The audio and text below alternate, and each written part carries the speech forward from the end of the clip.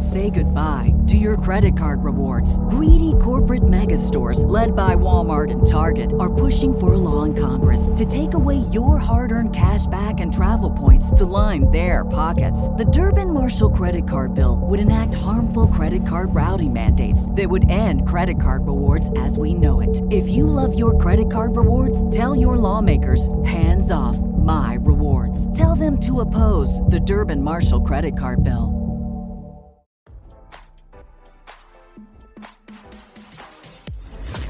Why scroll your feed when you can get the latest celeb news with your eyes closed? Here's fresh intelligence first to start your day.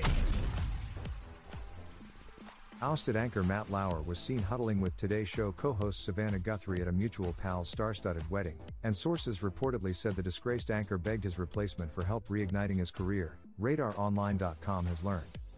Lauer was famously fired from his post of nearly 2 decades at the NBC morning show in 2017 following a complaint from a female staffer regarding his inappropriate sexual behavior behind the scenes.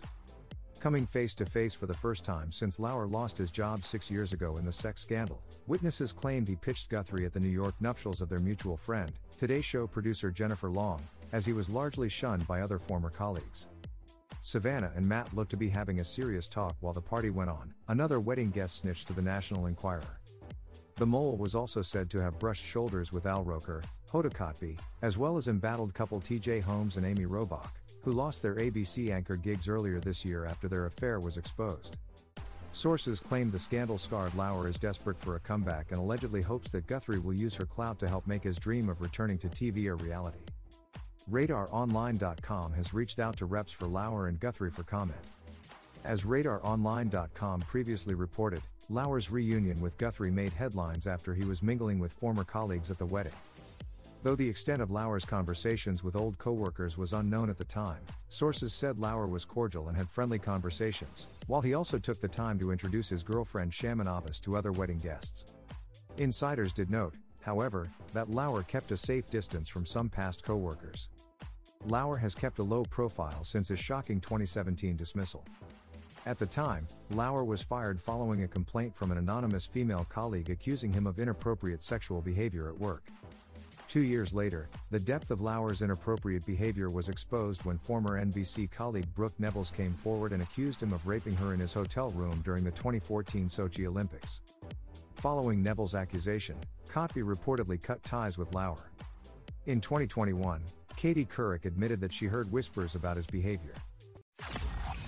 Now don't you feel smarter? For more fresh intelligence, visit RadarOnline.com and hit subscribe.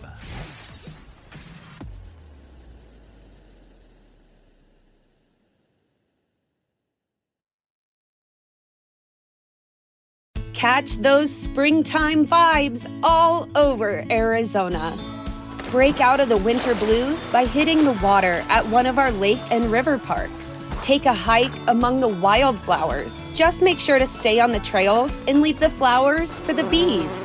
Discover Arizona's best kept secret and visit azstateparks.com/amazing to start your springtime adventure.